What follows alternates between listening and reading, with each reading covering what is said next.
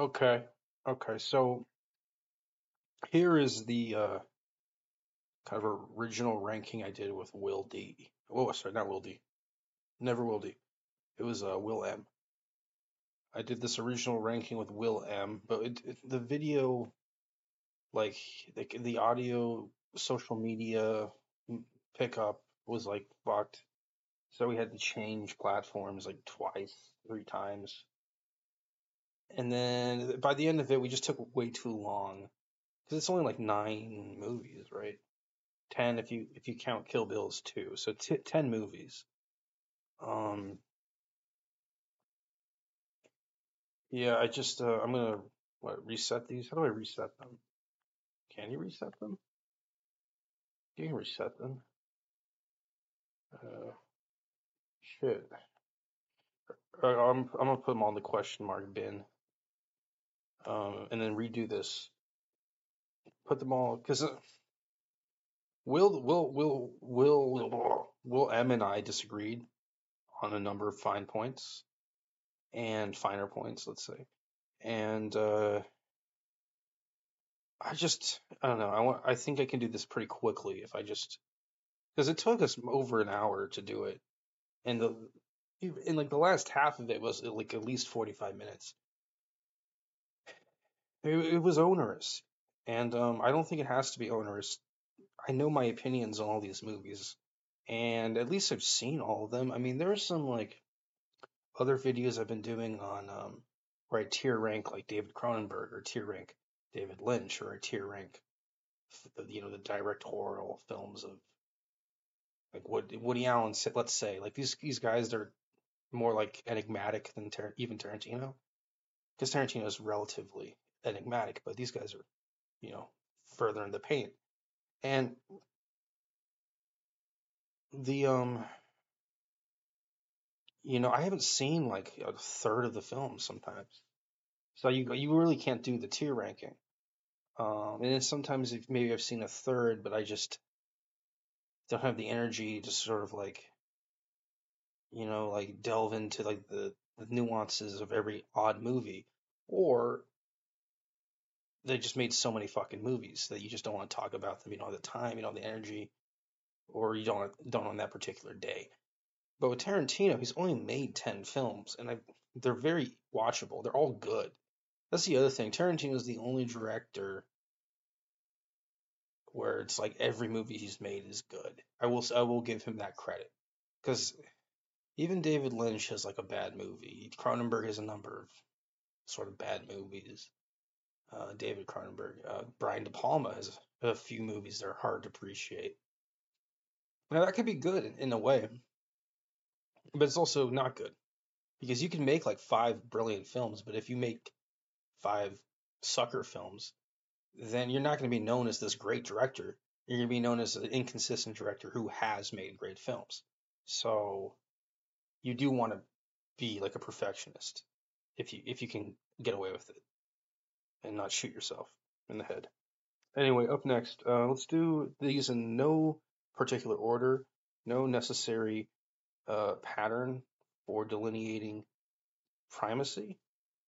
I would say Death Proof is an easy C. Um, I call it D. I feel like this film, and if I'm going to call it D, I could even go lower, really. But Tarantino is good enough that I won't go lower than D. I think this film um, is almost. It kind of could have been a lot better, and it could have been better for a few reasons. One of them is that it was part of the Grindhouse double feature with Robert Rodriguez's since Planet Terror, and Quentin Tarantino's acted in From Dusk Till Dawn, which is also a Robert Rodriguez film, a directorial film. I think Tarantino didn't really know how to like complement Planet Terror with his own movie. And in a sense, I don't think in a sense I felt like he didn't want to compete with him too severely and try to show him up in the double feature circumstance. So while Death Proof is sort of a weak film, it has this tedious sort of conniving plot line. It's the setup is really kind of funny, but then the execution is sort of cheesy, and there's all these different girls saying all sorts of similar versions of the same ball of wax, and the villain is kind of like um a bad guy for sure, but it's like a generic sort of human bad guy that's sort of implausible. And I just feel like the film was kind of trying too hard to represent an era that was very bygone, even in the early 2000s, mid 2000s. And then the Kurt Russell's great, but like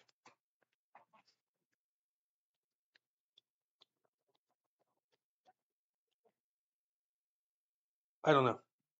I just felt I don't think it's hard to dislike Kurt Russell, but and the actresses are all pretty good in it too. But I just felt like the it was kind of wooden dialogue, and there wasn't really a story to the plot. The plot could have been worse, but it wasn't great, and the story was just terrible. And then the dialogue was kind of cheap. So D for just kind of lacking well-roundedness. And I admit that was kind of the premise of making a grindhouse quote unquote film. But there were good films from those grindhouse days that but part of the reason why they got away with being not so good was because the quality of the cinema was lower. They were cheaper. Everything was lower, less professional. That's why it was okay for them to be shoddy. And then sometimes they were good. So even then you could have made a better one. But I get it that it was like a fucking homage. So it really doesn't matter all that much in a sense to the general public.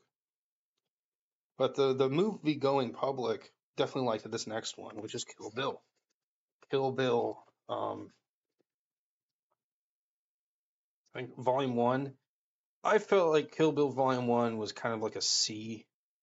It was really slow on the take. The best part of it was probably when she fights all the Japanese, mob yakuza, masked yakuza fighters in the dinner, the dining house, the restaurant. I don't know what it was in proper language, but it was like a multi-stored like eater, like eatery, and she fought her way to the top and killed everyone, including the very attractive girl with the Morning Star flail, and whose name was like Uki or Spooky or Yuki or Gookie or whatever it was. She got hit. She got like murked, and that was funny. And Lucy Liu was the villain, and Lucy Liu was a compelling villain. Probably my favorite actress in the film was Lucy Liu. I liked her definitely more than Uma Thurman. And yeah, I just feel like Kill Bill 1, slow on the take. She wakes up in this fucking hospital bed and guy tries to like rape her and says, "My name is Buck and I like to fuck." And it's a clever sort of retarded line, but I just felt like her whole quest of like, to like get her sword back and do this or that to like re-earn her confidence and credibility and, suss out clues to find Bill was like, it works in a comic book, like a lot of these movies. It works great in the comic book, but like paying, when people are going to a fucking movie theater, paying 10.50 or whatever it was at the time, $9, you kind of want something with like a little more substance than just some girl running around with a samurai sword in different, in the four corners of the earth, like searching for like an old man to fucking murder. It's like really fucking lame story. But the plot was good. I mean, the stuff she had to do to track him down was excellent, but just like, or it was like fairly decent. And it was cohesive, which I equate with some sort of generic excellence. But I just don't think the His story like was that fun. Um, and the plot was sort of ended up being kind of a secondary um excellence because just the story wasn't that good. Having secondary excellence, if that even is cogent. Anyway, do.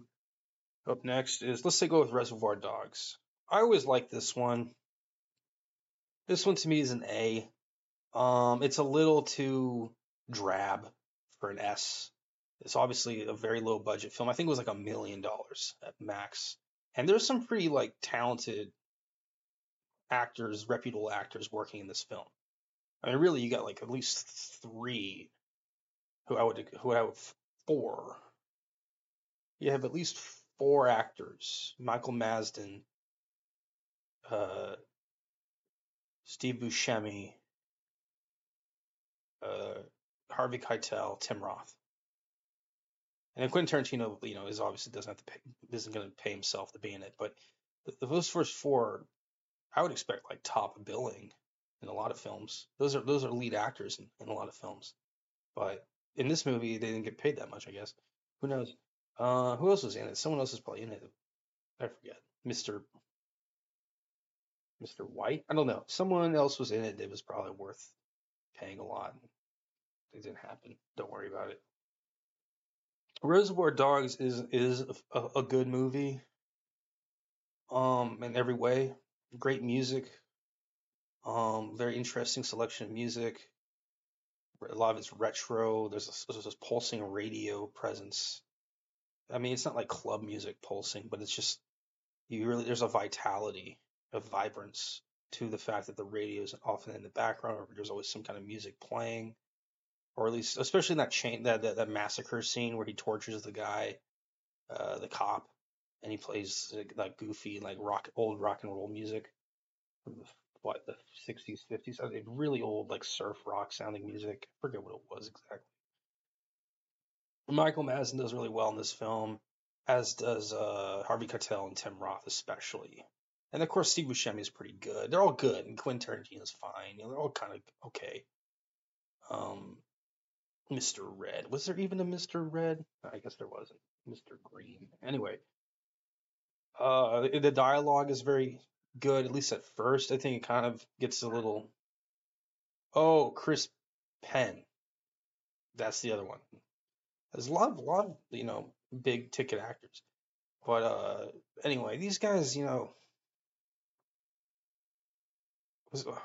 starting to think like Ernst Borgnine was in it too. I mean, who was in Reservoir Dogs? Who is the really old guy?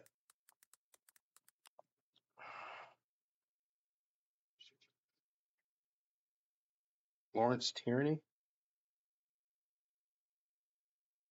Okay, Edward Bunker. Okay, whatever. No one like extremely famous, but famous enough. I don't know. Why is it not S worthy? Hey, why is it not B worthy? I mean, it's not a movie I like to rewatch a ton, but then again, I've rewatched it at least once, maybe twice, which is to say that it's not like a B level movie that you only see once. It's definitely A, but it's a little bit of like a sort of annoying film in a way. Like it didn't feel like the story was that good. The plot was really good. Oh, sorry, no, that's not what I meant. It's the opposite of Kill Bill. With Kill Bill, the story is dumb, but the plot is really good.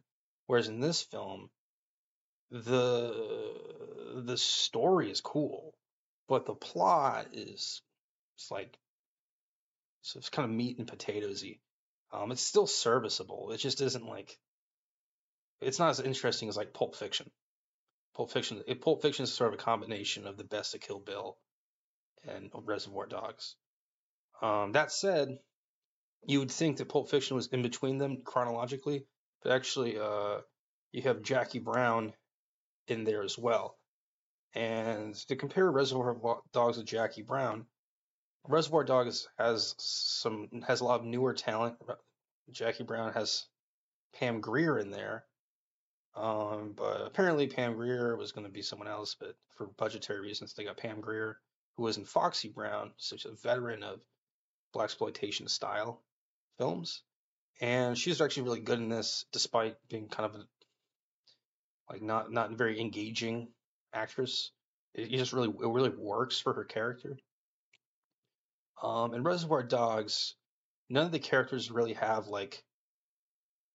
I mean, Chris Penn is probably the closest as it gets, but none of the characters in Reservoir Dogs have anything but gimmicks for their personalities. They have to be these sort of degenerate goofballs in order to like get your attention, and that necessitates some pretty clever dialogue.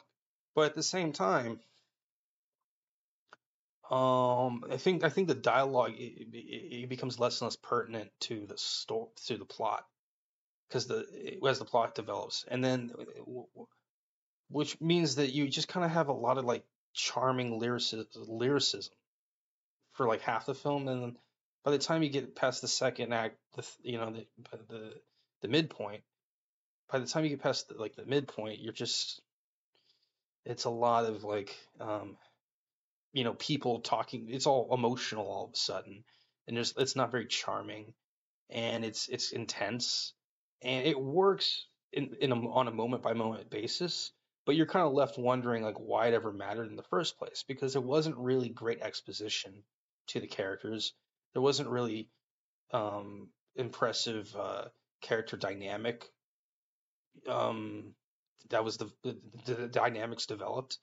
And so you are left feeling like big fucking deal.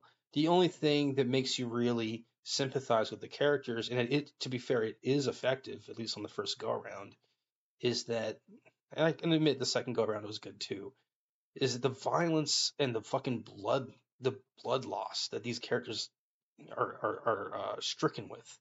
It really makes you kind of sympath to them, because you're like, oh man, this guy's gonna bleed out and die. And Tarantino pushes that button every fucking chance he gets, and it works to a point. And then after a while, you're like, are they all gonna bleed out and die? Like, is it just some kind of like grotesque? Like, where is the actual, where is the actual like stakes in like a fucking realistic context, not just them all just blowing their heads off and pretending like that's normal. So there is the bloodbath element sort of kind of gets it's fun for a while, but then it gets hoisted by its own petard. And I do think that in later movies that's less of a concern, because I think the character development's a lot better in the later movies. In this movie, most of the character development is like comprised of like flashbacks, or like a scene where they all talk about bullshit at a diner, or like them just sort of yammering at each other after the heist goes awry. Like, there isn't a lot of character building, dynamic building that isn't comprised of like toxic masculinity that's sort of obliquely directed at this and that person by one guy or another. It really, like, the sociability of the film just sort of failed. But it's sort of compensated by this amplification of blood sports, and that's kind of why this film isn't S.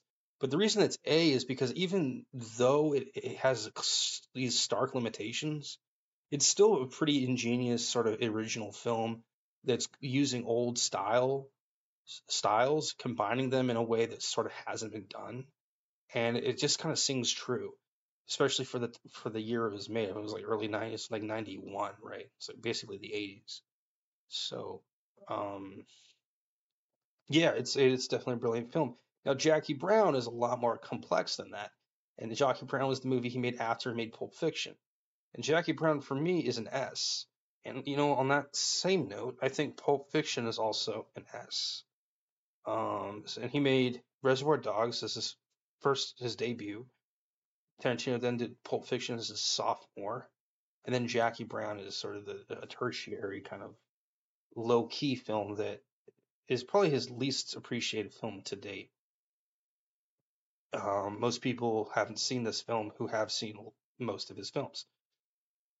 I think that's just sort of how it's worked out. And the reason I think Jackie Brown isn't as successful is, let's be fair, it's got two black lead actors, and Samuel L. Jackson, Pam Grier, and they're both very aggressive. Well, it was Samuel L. Jackson is. Pam Grier is more of more stern than aggressive, but they're both kind of masculine. You know, they take charge of their business in life. It's not really a sight for every white bread person to want to see. But if you put aside the racial sort of um, prejudicial thoughts, these characters are very effective at accomplishing what they need to do as agents in this film. The story is fairly relatable. It's not a brilliant story, but it's a fucking slightly charming one, and the plot is really good.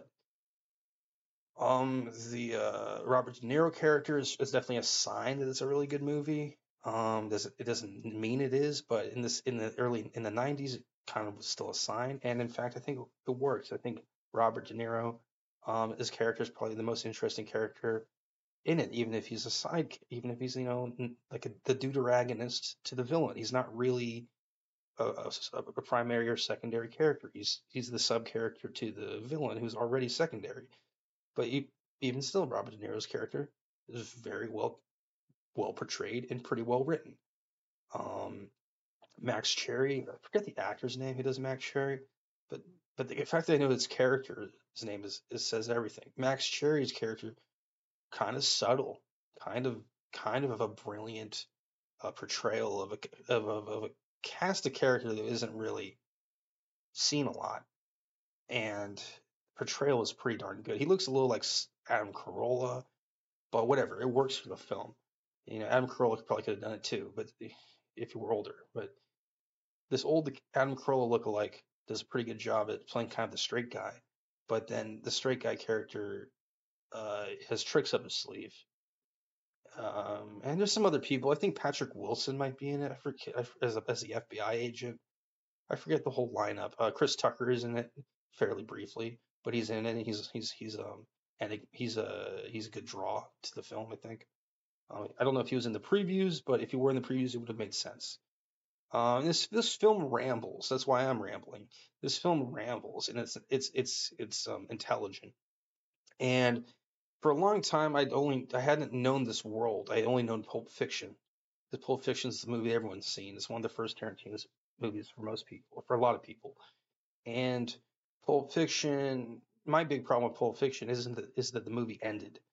It's like, wow, you make this entire world and then it just ends. And I was sort of lingering for something, longing for something, and the movie felt lingering. And then eventually it came around to Jackie Brown years later, and Jackie Brown was the same world. In fact, I think it literally is the same world in the sense that they had the same chain restaurants and different sort of character names were dropped. The world is supposed to be the same fictional world. And even though you don't notice it, except for the fact that they both look like Los Angeles. So that was really appealing to me that Jackie Brown was almost like a sequel to Pulp Fiction. And I think Pulp Fiction and Jackie Brown are the best things that Tarantino has ever done. Um, Now, why Pulp Fiction is an S, I should probably say, Bruce Willis' character was always awkward for me, but it turns out from interviews that Bruce Willis wanted it to be the John Travolta character, but Tarantino was very adamant that it had to be John Travolta. So Bruce Willis was somehow rearranged to be the boxer who was part of a sort of a second act to the film. And it didn't even occur to Tarantino until like a little while after deliberating with Willis that he could do that role, and he decided, okay, I'll do it. So it was sort of like this lark that Tarantino hadn't even immediately considered, and he does it, and he's a big ticket actor, probably one of the biggest, and international audiences eat up the film because they love seeing Bruce Willis in Asia or whatever, Brazil, I don't know, Middle East, right, Europe. They like seeing Bruce Willis in films. And despite me not really liking Bruce Willis in the film, I can see how it works so well for the film's overall success as an iconic movie, um, as a transcendent international film that did win Tarantino the best screenwriting original screenplay Oscar. And I also like, I'm a sucker for the John Travolta character. I think the John Travolta character is the best character, the best cast of the best actor playing him. The whole, killing the gimp with a samurai sword scene was pretty funny. Um, that's probably the most visually memorable scene in the film. Uh, Maybe the dance scene was a little bit more than that, the coke scene or whatever. The overdose, the OD scene. Heroin is China White, right? Uma Thurman's obviously really kind of good in it. And then she goes on to Kill Bill, and then she deserves some sort of you know second life in a Tarantino film after her portrayal in Pulp Fiction. I didn't really get the whole Marcellus Wallace thing, but yeah, he was a little bit of a fucking. Uh, they make him act like he's so tough and shit, but I don't know. I don't know. I feel like at some point, maybe I'm just crazy, but I feel like Marcellus Wallace in real life would have just been killed. But maybe that's just like, maybe 30 years ago, there's a different world. But the way he acted in that film, like you'd think that one of the characters would just got fed up with his bullshit and ended up killing him. Because he just jerked people around too much. But I don't know.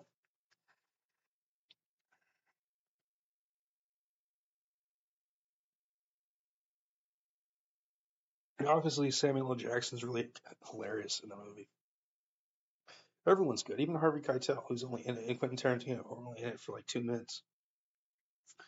In that diner scene with Tim Roth and his girlfriend, it's fucking epic. And every in the whole shootout, and need I say more? I mean, the shootout with the fucking big Kahuna burger, and the Bible quotes and Valley of Death. It's all very classic at this point. Need I say more? Right?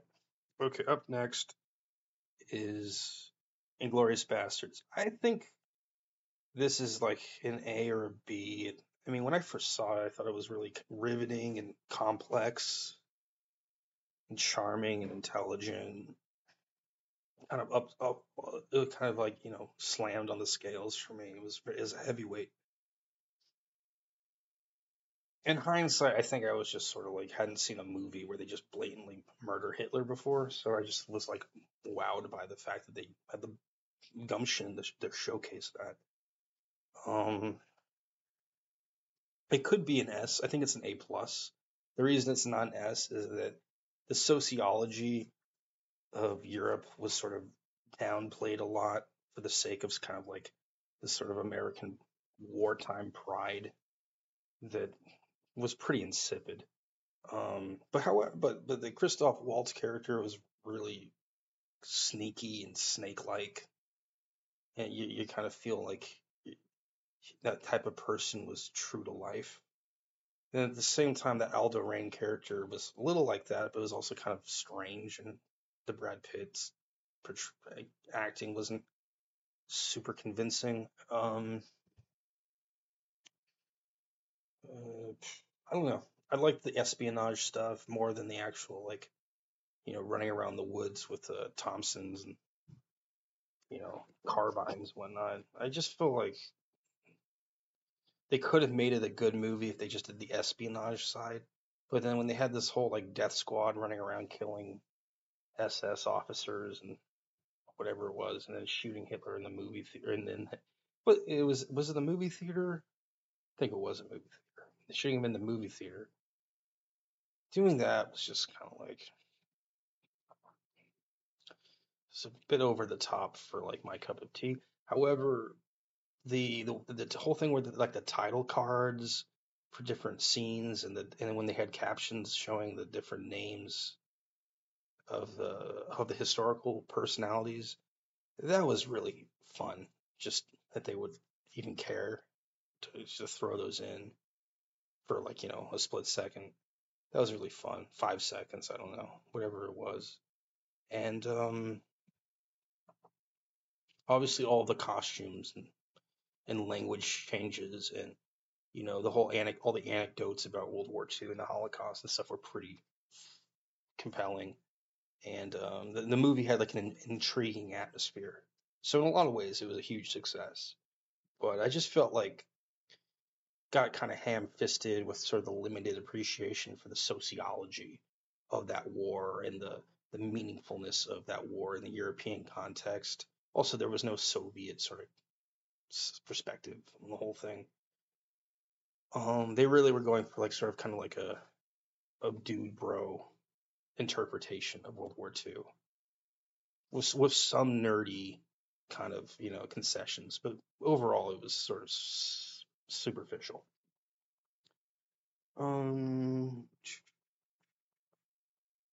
but I still liked it more than like some other World War II movies. It wasn't like the worst World War II movie. It was good. It's just I could feel myself sort of writhing over certain select disappointments that haven't really ever been addressed in a public forum. But maybe Tarantino one day will be available for an interview where I can get to the bottom of it. Okay, The Hateful Eight. Um, Hateful Eight. This is an S for me. I felt like this film was his only true Western. I have this whole thing about Django Unchained not being a Western in the true sense because it takes place in like the Deep South, which is not the Wild West. Um, I think most people would find that to be kind of like hogwash, but it's just sort of a continuity point for me. It doesn't. The setting just doesn't resemble the Wild West most of the time. It just doesn't. It looks like Gone with the Wind, but it doesn't look like the Wild West, unless he's literally out in wherever he was. And I think he did go out west in certain sequences, but Django did, and the dentist. But Hateful Eight. Maybe I should. Hateful Eight. Let's just do Hateful Eight.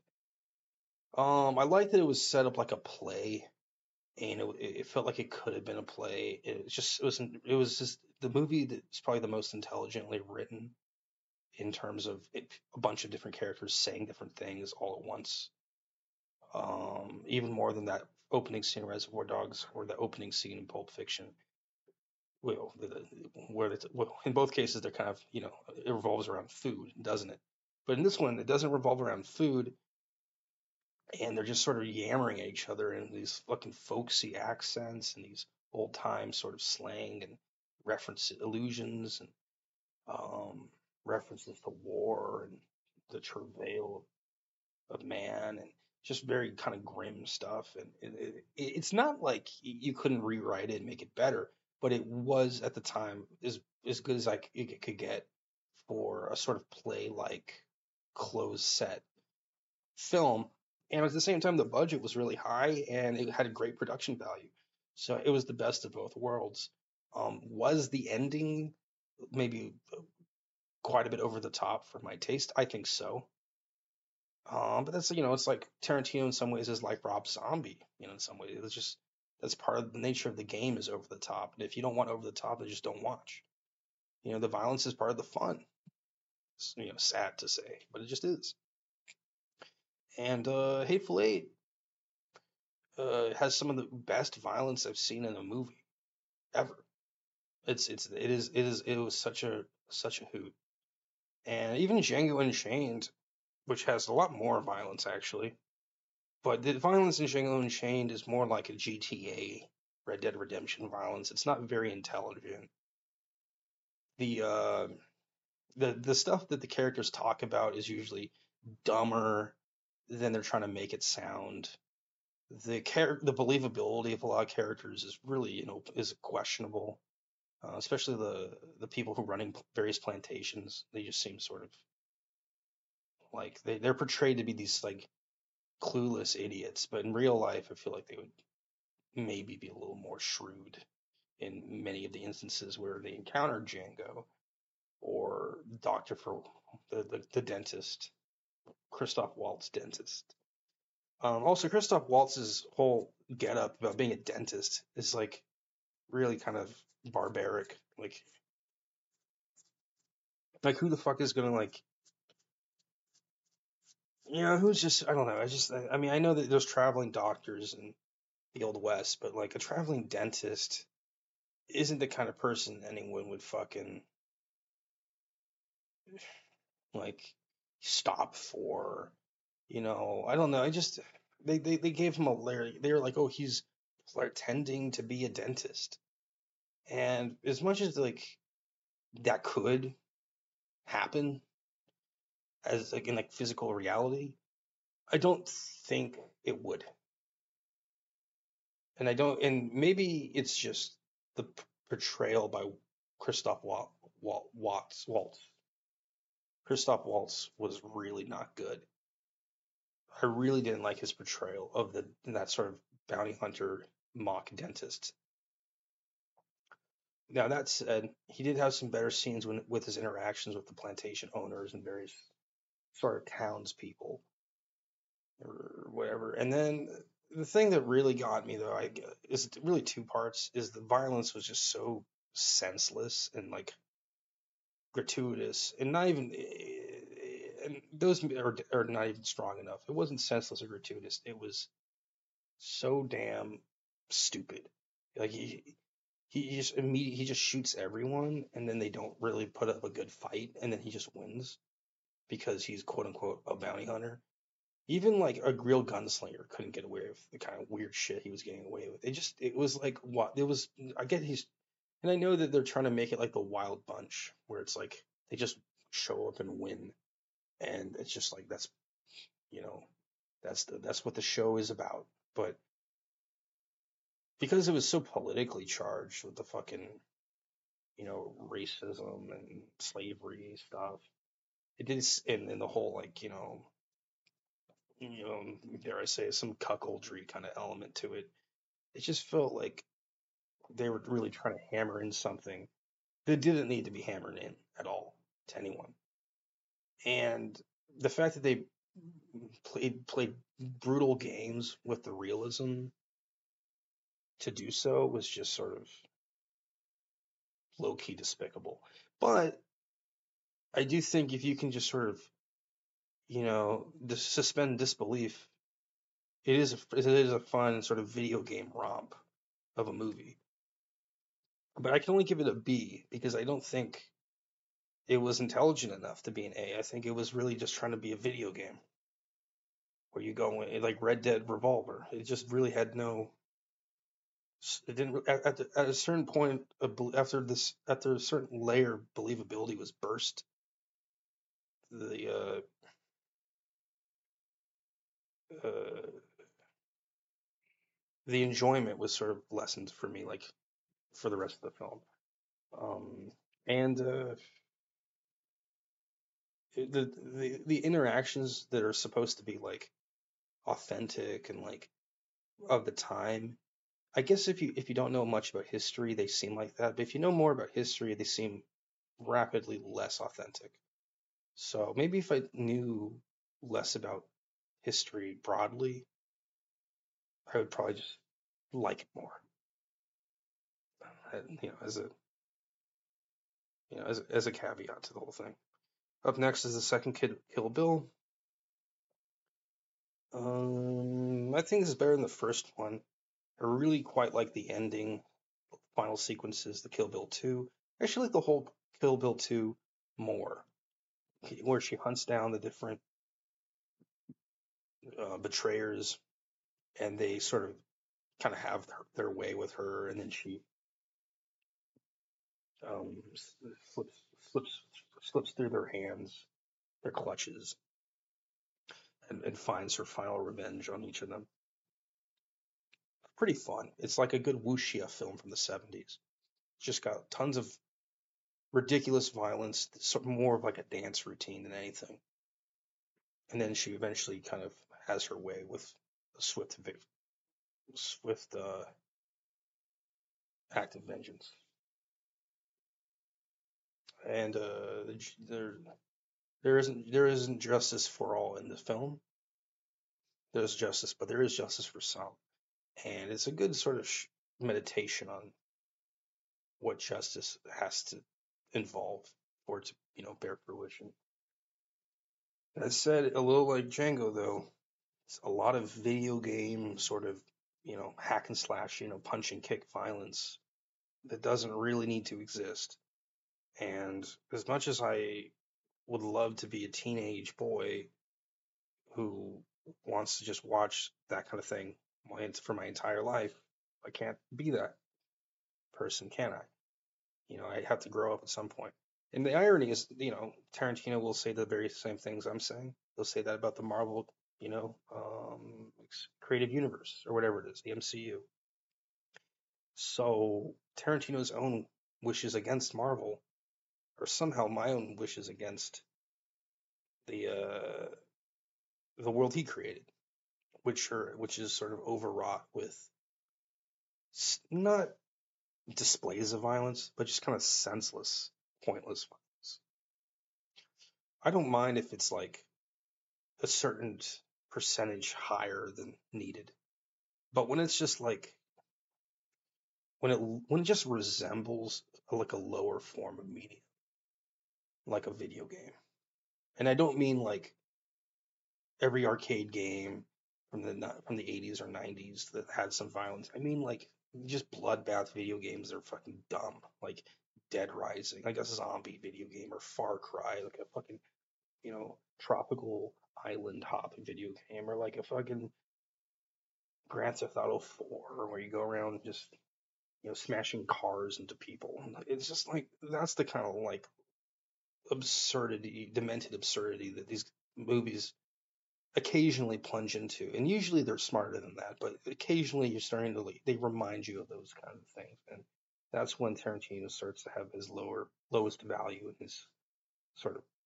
stock dip, his stock plunge or whatever. The chart, it's the stock chart.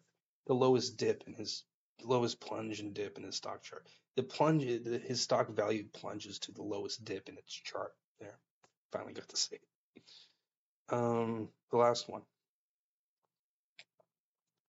Okay, almost at 45 minutes. Pretty good.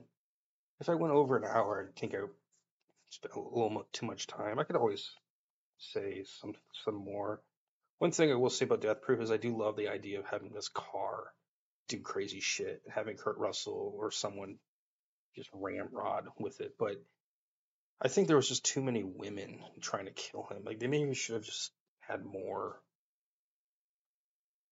of like a society going against him. They're just like a bunch of strippers, which it kind of works at first, but doing the whole movie like that is like porno stoner brain bullshit. Um, but Death Proof, I don't know. I'm starting to think of maybe there's a little more charm to it than some of the other sequences in Django's oeuvre. Sorry, not Django. Tarantino's oeuvre. Like even Kill Bill has a lot of stuff where it's like rather, it's just like redundant. Okay, up next. Once Upon a Time in Hollywood. Last time I did this with Will M. Pretty sure I gave it S tier. I'm gonna knock it lower, just one significant tier level down to A, because while I think it's a brilliant film in every at every level of composition with the editing, the cinematography, the sound, music, the score, the costume, the wardrobe, the setting, the scenery, all that stuff is like tremendous. It's the creme de la creme, piece de la resistance. You know, this movie really was like a coup de grace. Uh, However, he does not have Tarantino does not have carte blanche, and this movie has a lot of sort of untethered hairs dangling at the end of it. You don't really understand enough about the ranch. You kind of want it's not explored enough, and the celebrity cameos are sort of not frequent enough. there's a lot of like intimations of a certain experience in the film, but they're never really, ex- showcased. The Bruce Lee interaction was superficial, if not hilarious, if not also hilarious. But it was also superficial and short-lived. And then the interactions with other starlets and Hollywood glamour types was kind of minimized, and it just felt like they were trying to make this whole cinerama display of Hollywood, but they didn't really showcase as much as you were expecting.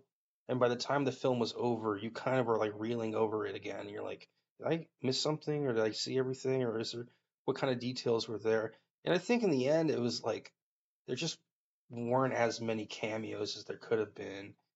Like you're kind of expecting this, like, what's that movie? This Is the End, or that movie about was by Seth Rogen, kind of James Franco movie, the stoner film with all the celebrity cameos. Like you're kind of expecting that level of like representation, or like that kind of bulk representation. But with this, you didn't really get it. And while I liked the film at first because the music was so good, really the music and the wardrobe, those two, and cars, I guess too, but mostly the graphic design kind of and music of everything in the film was just like it was like a wet dream, really. It was just so lush. But then I was like, as much as I am a big fan of cream and vanilla fudge and the fight scene where they play "You Keep Me Hanging On" and he kicks the girl in the face and throws a knife at her and the dog bites the dude's testicles or whatever happens, I forget. All that stuff is wonderful. The fight, the fight scene in the pool was funny. All that stuff is pretty welcome. But like I don't think that there was as much payoff. And I also think as anticipated. And I also think there could have been just more Los Angeles chatter that would and less sort of like glamour shots of Brad Pitt and Leonardo DiCaprio and more like insight into Hollywood from the late 60s, which was a pivotal time in Hollywood and a time that should be remembered. And I kind of think Tarantino was writing a love letter, but it was a weird kind of like glossed over love letter. Or sorry, it was a love letter that weirdly glossed over some of the intricacies of that era. And I can't get into it right now, but I'll just keep in mind that there was like, there were a lot of like bands that were playing in the 60s that were, like the Doors or Led Zeppelin, and they weren't in the film in any sort of significant suggestion, intimation. But they could have been. It wouldn't even be it's not even like a hard day's night. Or I mean, it's not even like it's not it's obvious that they should be in it. It's not even like a hard suggestion to make. But for some reason, like that sort of stardom was sort of removed. Like all these things. Oh, there's a lot of stuff that was like also like it was a little too into the whole movie business side of Hollywood and less into the culture and general side of Hollywood. And the other thing was Tarantino is coming out with a film,